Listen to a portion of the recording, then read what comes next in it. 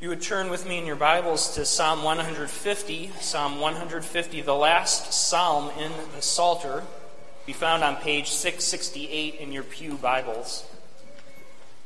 Though we take a break from Exodus today, it's not really fully a break because it fits in very well to what we've been looking at in Exodus. We've been going through the construction of the tabernacle, the house of God. As we've just sung, you saw in the title, it's Praise God in His Temple. And what we read in this psalm is what the whole purpose of the temple and the tabernacle, what our own purpose in life is, and that is to praise the Lord. And so we should see this as not only a reminder for our own instruction to praise God, but also the fulfillment of what we are called to do and what the temple itself was called to do. Before we read, let's ask for God's blessing on the reading and preaching of His Word. Father in heaven, we turn to your word and we pray that we would take just this moment to pause, that we would not unduly and rashly jump into your word without understanding that what we have before us is something beyond us, something so great in its authority that we are bound to obey every word here written. Something that is so pure that as we read it, we should be reminded of our own sin and thus be purified even by meditating on it and bringing it to you, that we would be so pure. As we come to your word, may we be reminded what we come to is nothing less than our very God and Savior. We ask that we would see revealed here your very nature, that we would see revealed in this psalm our Savior, our Lord Jesus Christ, as all of God's word points to you, our Lord Jesus. We pray that we would be reminded of your great temple that is truly yourself. We praise you for that blessing. We ask this in Christ's name. Amen. Psalm 150. Praise the Lord. Praise God in His sanctuary. Praise Him in His mighty heavens. Praise Him for His mighty deeds. Praise Him according to His excellent greatness. Praise Him with trumpet sound. Praise Him with lute and harp. Praise Him with tambourine and dance. Praise Him with strings and pipe. Praise Him with the sounding cymbals. Praise Him with loud clashing cymbals. Let everything that has breath praise the Lord. Praise the Lord. This psalm, as it presents itself, is quite simple on one hand. You can see it in the beginning and the end. What does it begin with? Praise the Lord. We don't have to delve too deep to realize what this psalm is about. The praise of our great God, our Lord, and how we are to come before Him, how we are to worship Him. And that's what we see in this psalm today. It's a search for praise from God's people. You've likely heard versions of this story before. It's a common story. I'm going to provide my own little twist on it. But the story goes that God sent two angels down to collect all the prayers of the saints. And one angel was to collect the prayers of petition, those prayers that were asking God for something, making requests of God. And the other angel was sent to bring back the prayers, the praises, the thanksgivings. Well, the angel sent for the petitions realized rather quickly that he could not bring all the petitions back on his own and had to enlist a legion of angels to carry back to God all of the prayers and petitions. The angel sent to gather the praises had to search long and hard to find a mere handful to bring to the Lord. Now, obviously, this is a fictitious story, and it's not incredibly accurate.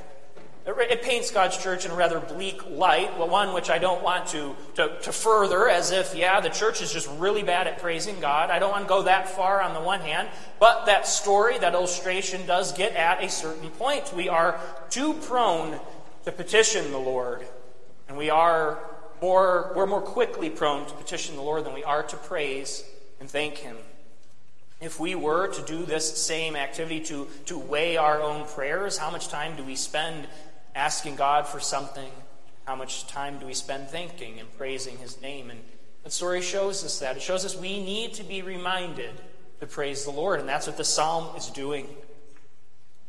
Praise is something we have in our back pockets that is underutilized. Praise is amazingly versatile. What do I mean? I mean, we can praise God in any and every situation. In fact, we are called to. That's how versatile it is. Every situation we can bring God praise. It doesn't matter what you're going through. We can always praise the Lord. We can always thank Him. It's underutilized, and it's the very thing that accomplishes the purpose for which we were created, to glorify our God. To glorify Him through praising His name. Praise is something that will transform your life.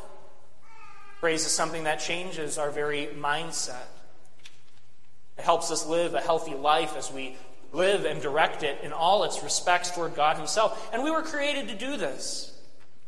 The world itself seeks to fill that vacuum of praise. We were created to praise. And so what does the world tend to do? We tend to set up other things that we would praise. I think sports is probably a great example of this in our culture.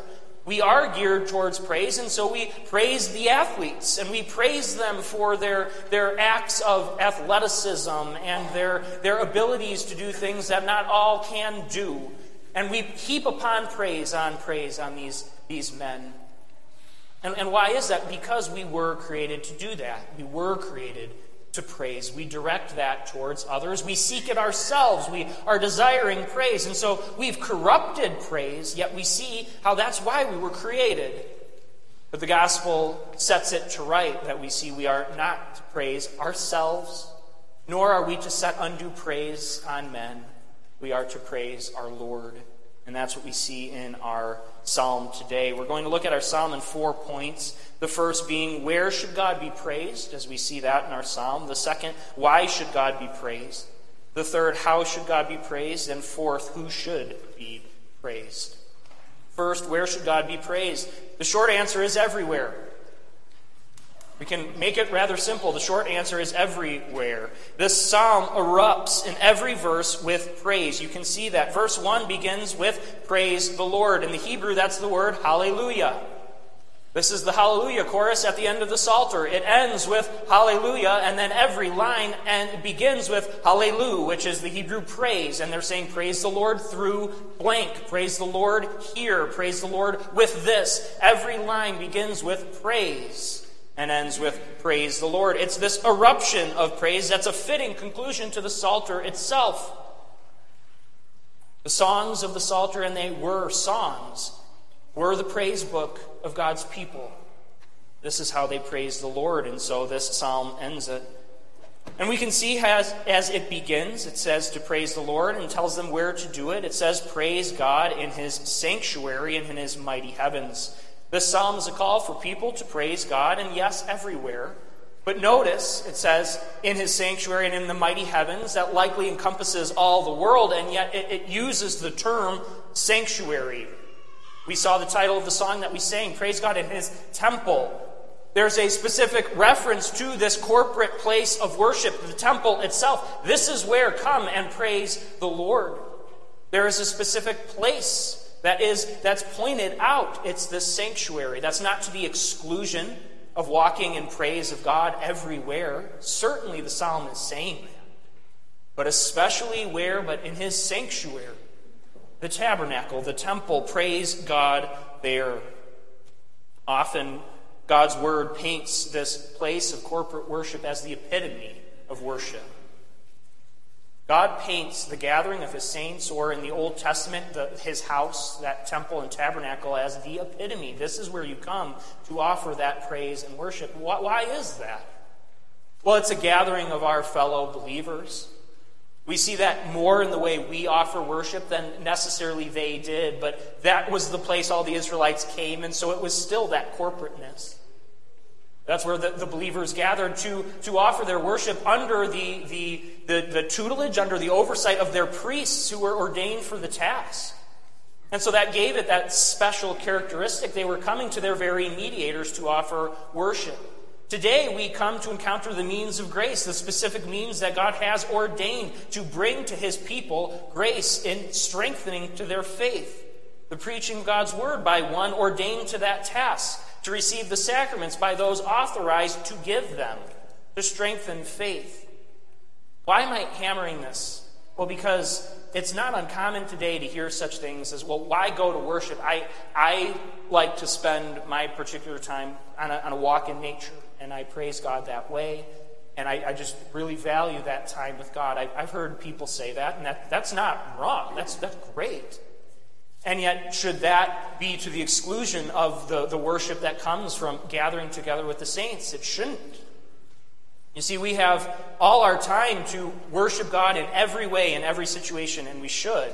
And yet you see God's Word, and even the Psalter itself, even prioritizes in this way the sanctuary of God. And as we apply it to our lives today, we should prioritize the corporate gathering of the saints for worship. It is that epitome of worship. And why is that? Why is taking a walk and praising God not on that same level? They're both praise, and they are. Well, here is specifically God's ordained call. This is what I want you to do to worship me. And it's also a foretaste of the heavenly worship service.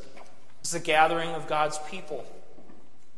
And so it is something that isn't supposed to be done even in a vacuum. It's not something that's supposed to just be done personally by ourselves. We do it together, not only united with each other here, but God's Word talks about how we are spiritually united through Christ to all saints to worship Him. So we gather in His temple, we gather in the sanctuary to worship God, and this is that epitome of worship. So, in answer to where do we worship God? Well, yes, of course, everywhere, but pay specific attention to the gathering in the sanctuary, God's house, where He's called us to worship Him. Second point, why should God be praised? We're going to praise this being. Why should He? Again, the short answer would be for His being and attributes, and for what He's done. Who He is. This is why we praise Him. At times we can find it difficult to praise God, and I know we've all experienced this. We've all experienced I should pray, and you sit down and you seek to praise the Lord, and it's just you're stuck. You don't know what to say. And you want to, your heart's desire is to praise the Lord, but what do you do? How do you arrive there? And the psalm gives us good direction for what we are to do. We are to look at His acts of power. His mighty acts of power is what the verse says. Praise Him for His surpassing greatness. Do you sit and have a time to sit and contemplate the mighty acts of God? The greatness of God? Here we have that time. We're doing it right now. To sit, to pause, and to contemplate what God has done. And how can we do this? How can we elicit this praise? Well, we contemplate on those mighty acts. What are such acts? You can think of the act of creation itself. You can think of the fact that God created the world how many thousand years ago, and we are still trying to figure it all out. We are still trying to understand what He has done, and we think we get it, yet the more we can see, the more we realize we don't have it all figured out. With the greater magnification of a microscope comes more detail. We thought there would be less. We thought it would be simplified the more you could see. Yet the more you can see, the greater magnification comes more to praise and honor the Lord and His intricacies and greatness. With the telescopes, the further we can see, we can look out so much farther than they ever were able to see. And what do we see? But more and more galaxies, more stars, more to praise the Lord. Whenever we look at anything He has done, the more you focus on it, the more you find that's praiseworthy. We see that in creation itself. We see that in what He's done. God upholds all things. We see that in the power of His providence, that almighty and ever-present power of God, as He upholds all things and rules them so that they all function according to His will and for the good of His people. That's astonishing as you can just think of that and apply it to your own life. That means everything that's happening to me is under God's control, is for His glory. I can praise Him for it. It's for my good. Praise Him for what He's done. We recall this. I'll use sports again as an illustration. People are so quick. Oh, did you see that? Or do you remember that game when Michael dropped 63 versus whoever? Do you remember that game when Walter Payton did whatever? And we praise the athletes. We praise them for their acts. Well, we are called to do that rightly with God. And so taking that as an analogy, as we're apt to do with our hobbies and the things we like, we should do that with the one who we love more than anyone else. Say such things. Do you remember when God covered the world in flood? Do you remember when He spoke the world into existence? In the beginning, He created all things. Do you remember when He answered Joshua's prayer and stopped the sun in the sky so that his people could win the victory? Do you remember when he rained down plagues on Egypt to save his people? Do you remember when he just brought Elijah up and spared him from death, just took him to himself in his great power? Do you remember those he's raised from the dead through his prophets, his Son? All of these are so far beyond us. Do you remember when the Lord, the Eternal One, came down and took on our natures and became man and is man still? There's so much to praise the Lord for, and we recall this. His mighty deeds, as the Psalm says, and particularly his mighty deeds in redemption. God's acts of redemption are so clearly shown, and those are his greatest acts. His greatest acts are not actually creation itself. His greatest acts, and the one he desires to be praised through, yes, in addition to what he does in nature, is how he saved us, which took so much more than speaking it. Christ is that epitome of worship. How are we to worship God? Well, we're to worship him through his Son. In fact, if we're to offer praise to God, you can't do that with offering it through his Son. If you're offering praise that's not coming through Christ and for the glory of his name, this is not the praise the Father wants. Because as we've seen, as we've gone through Exodus, can you worship God apart from his Son? All the ceremonies and all the symbols, the temple itself, the sanctuary that the psalmist is talking about, the songs that are being sung, all of them come through Christ. All the ceremonies pointed to Christ. The entire worship structure of Israel, our entire worship structure today, points to Christ. And we worship God the Father through him. So we praise him for his mighty acts, but especially praise him for his mighty acts and deeds of redemption, of that work of Exodus being brought out and taken from slavery. This is what we praise God for, what he has done. Fundamentally, we praise him because he deserves it. There's no other being that does. He is the only being who truly and fully deserves praise. So that is what we offer. Now we can struggle in other ways. What if you think you're not really in a position to offer praise? You're burdened and sad because of trials, and your heart doesn't feel in any way a thankful, praising heart. Perhaps you don't think you're good enough to offer praise. You're too sinful. You're too whatever. You are the only one who will ever exist to praise God through your unique situation. No one else is positioned to praise God in the same way you are. No one else bears your design and your circumstances. There has never been and will never be one who's going through what you are, which makes you able to offer praise in a specific situation that no one else can. And that's why God has done what he's done. He's done it to receive a whole multitude of praise in every different shade and color and way, and that's us. As we can praise God with what he has specifically called us to do. So praise God from your position because only you can. And that encourages me. That just makes me happy to think that I can praise God in this way that no one else can. And that's why I was created. That's why I was formed this way. That's why God calls me to go through these circumstances. And it's true for all of us. We go through this uniquely to praise God uniquely. In that proper and precious way. And so we praise him. Third, how should God be praised? How do we praise God? And again, the short answer here is heartfelt joy. How should we praise God? Heartfelt joy. We see this in verses 3 to 5 in this myriad of instruments. It says, praise him with the sounding of the trumpet. Praise him with the harp and lyre. Praise him with the tambourine and dancing. Praise him with the strings and flute. Praise him with the clash of cymbals. Praise him with resounding cymbals. Why all this mention of these instruments? Well, this is song. This is praise. This is worship. We worship God through our praise songs, how we sing to him, what we offer to him.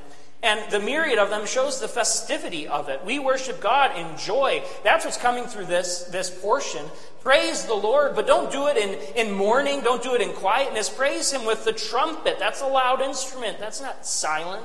Praise Him with cymbals. Those are loud. They cling. Praise Him with all these beautiful things. Praise Him loudly and joyously. Worship is festive. We worship God in joy and praise Him. We don't come as if it's a funeral service to God's church. It isn't.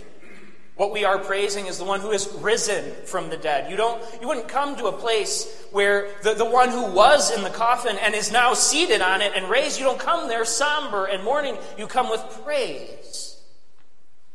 To the trumpet, cymbals, to the lute, to the lyre. We offer joy. That's what we offer. God is to be worshipped in joy, not mourning.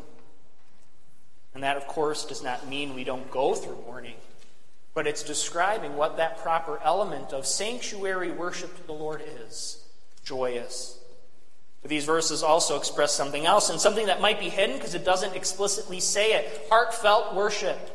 Now, how am I getting that? How would I get sincere worship from just a list of instruments? Well, you can't offer festive, joyful worship that isn't coming from your heart.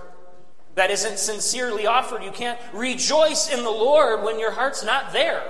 So it must be sincere, heartfelt worship. This is how we praise God. Isaiah 1, chapter 1, verses 10 and following describes what heartless worship is.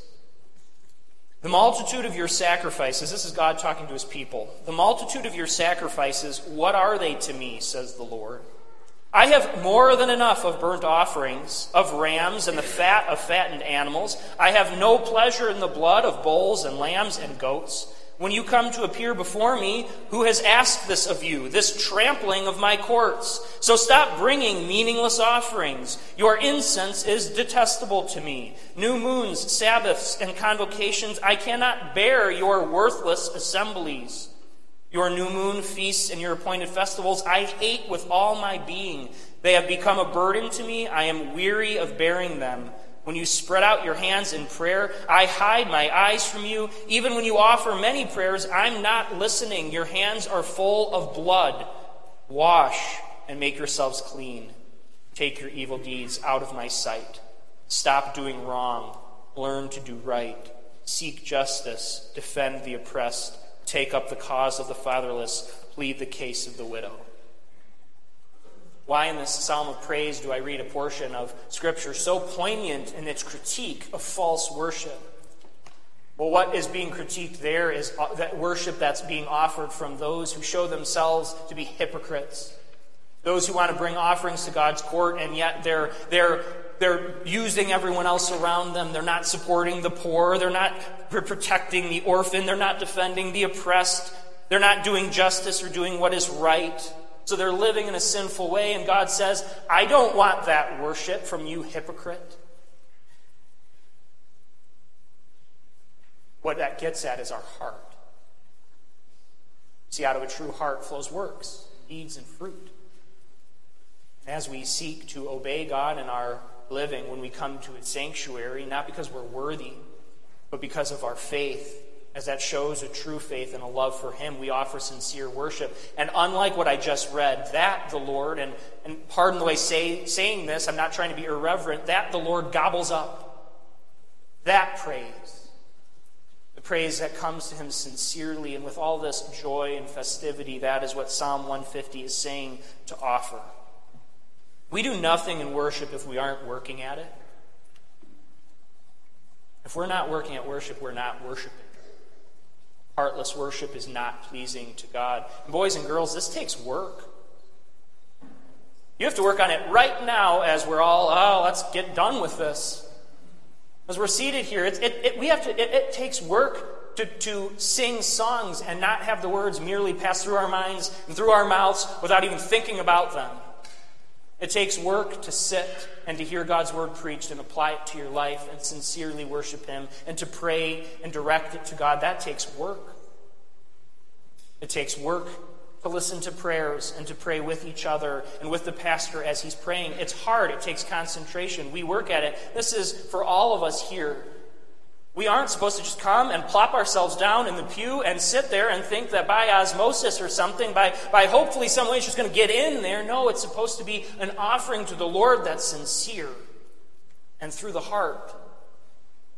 That's pleasing to Him, and that takes work, but it's joyous work. It's a work that brings such reward, and immediately so. You never regret opening God's Word. I've never regretted going to a worship service. And sometimes I've regretted before. You think, I'm just not feeling it. I'm tired. I don't want to go. We have those thoughts. And yet when you go to it and worship, you don't come back saying, I wish I wouldn't have done that.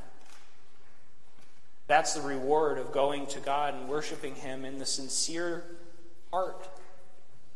And when we have those thoughts that say, I don't want to do this, I don't want to worship, I don't want to focus, it's easier just to zone out. When we do this, we praise the Lord by seeking Him. He is honored by our continual turning of our attention. No, I got to turn back because this is God's Word. I got to concentrate on these songs and the words that I'm saying because I want to praise Him. That pleases our God. One Puritan author has a couple quotes I want to read that really gets at what I'm trying to say. This author says, as God whom we draw nigh to is great, so the duties of God's worship are great duties. They are the greatest things that concern us in this world, and it is a sign of a very carnal heart to slight the duties of God's worship, to account them as little matters. That's a sign of a carnal heart, but they're great duties to come to worship God and praise Him. He continues, there is a behavior of the soul in worship. We are called to sanctify God's name, meaning honor it, treat it weighty, set apart and holy. When we come to worship God, if we would sanctify God's name, we must have high thoughts of God. We must look upon God as He is upon His throne in majesty and glory. We should at all times have high thoughts of God. Take heed of having low thoughts and apprehensions of the infinite majesty of God at any time, but especially when you are to worship the great God. I love that language, have high thoughts of God. What does that mean, though? How do you have high thoughts of God? Well, it's exactly what we've been talking about already. It's thinking of what He's done, and it's thinking of His attributes and who He is. These are the high thoughts of God. And you know what you're supposed to do then? Use all the skill you possess in your mind and thought to form the greatest prayers that you can. The highest language, the most praiseworthy words that you can to reflect them to God. It's an exercise that just gives Him glory as you think of a truth and think, how can I say this in the highest language possible? That's what the Psalter does. That's what God's Word does. It takes the human language and it tries to push it to its ends to praise God and use these high thoughts of God. Never lowly. God is never below us. God is never lowly to be thought of, but high and exalted. How do we do this? Thanking Him is part of it. Why is Thanksgiving so part and parcel to praise? Because Thanksgiving is a very acknowledgement that God is the one responsible. That God is powerful. God is able to do these things, and He does it. And in your response to Thanksgiving, it's automatically praising to Him and high thoughts of Him because He's the giver. He's the blessed one. Trusting God is part of it as well. That's that sincerity of our heart. You can't have high thoughts of God when you don't trust Him. Trust is forming those high thoughts of God, and honoring Him is the goal. This is how we have high thoughts of God, how we don't demean Him in our worship. We bring to Him that praise. And finally, point 4, who should be praised? Really, this is a simple question, and it's asking who should do the praising and who should be praised. Who should do the praising is seen pretty easily in verse 6. Let everything that has breath praise the Lord. Beautiful poetic language to describe all people, to describe all living things. All that has breath, praise the Lord. This is who is called to praise the Lord. All His creatures are called to do this. Whatever has that breath. But who should be praised? So we see who does the praising. It's all that has breath, all people, us. But who should be praised? It's God, yes. But I'm going to pick up on what I said a bit earlier. It's more than just we worship God. That's true, but that's pretty general. We worship our triune God. Let's dig deep into that. We don't just worship the letters, the G-O-D, that's who I'm worshiping, this general God. It's the God we know, Father, Son, and Spirit. And as I said earlier, the only proper way to worship this triune God is to worship through the Son. And that is not to the demeanment or the displeasure of the other members of the Trinity. The Father has called the Son to be the source by which he is approached and worshipped. That's why I said the Father does not desire worship that is not coming through the Son. The Holy Spirit's very desire and goal in his purposes is to unite the people with the Son and to bring them to the Father through what the Son has done. The Trinity is all engaged there, and we worship our triune God. We don't just worship a nameless one or even one who has a name in its general way. We are Trinitarian in our worship. We are blessed in the triune name. We pray to the triune God. We worship the Son. We worship the Father. We worship the Spirit. And so as we direct all our attention, every sermon directs its attention to Christ. And it does that because we're praising the Father in that, and we're using, or that's a poor way of saying it, the Holy Spirit is in our hearts bringing us. The Holy Spirit is operating through that worship, bringing us to the Son, to the Father, and so we worship him in those ways. This doesn't dishonor the triune God. It honors them with Christ-centered worship. We don't worship only Christ, but we worship through him. That's the proper biblical way of worshiping our God. And as we conclude, I want to read one final quote from a pastor who summarized this psalm very well.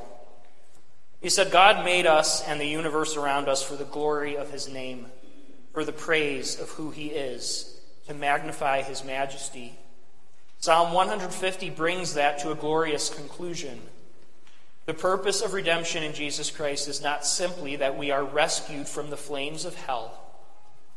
The purpose of Jesus Christ, assuming our human nature, suffering and dying and rising from the dead, was to set in motion this tidal wave, where all things were in rebellion against God, groaning and awaiting redemption, are now working towards the day when every living creature will bow before the Lord and offer the praise of their hearts. This is why you have been placed here and redeemed, to offer this praise. That's why we gathered here this morning, and that's why we will gather again, Lord willing, in the evening for praise. Isn't that primarily we learn? It isn't primarily that we come here so that we can receive grace and strength and perseverance. Those are applications of worship. They come to us, but that is not our reason for worship. Every time you get in the car to drive to church, tell yourself, why am I getting in this car? It's to praise God. That's why I go. I don't go to be a consumer. This is what we have to tell ourselves. I don't go to worship to consume. I go to offer praise. The nature of our God is one that as we praise him, we are blessed. Have all the more reason to worship him. Let's bow before our great God and praise his name. Let's pray. Father in heaven, we turn to you, our great Lord, and we praise your name. We praise you as you have shown us in this psalm, to praise you with our whole beings, to praise you with all of our breath, to praise you in every circumstance, in every place, but especially to praise you in your sanctuary. And we praise your name with joy and a sincere heart.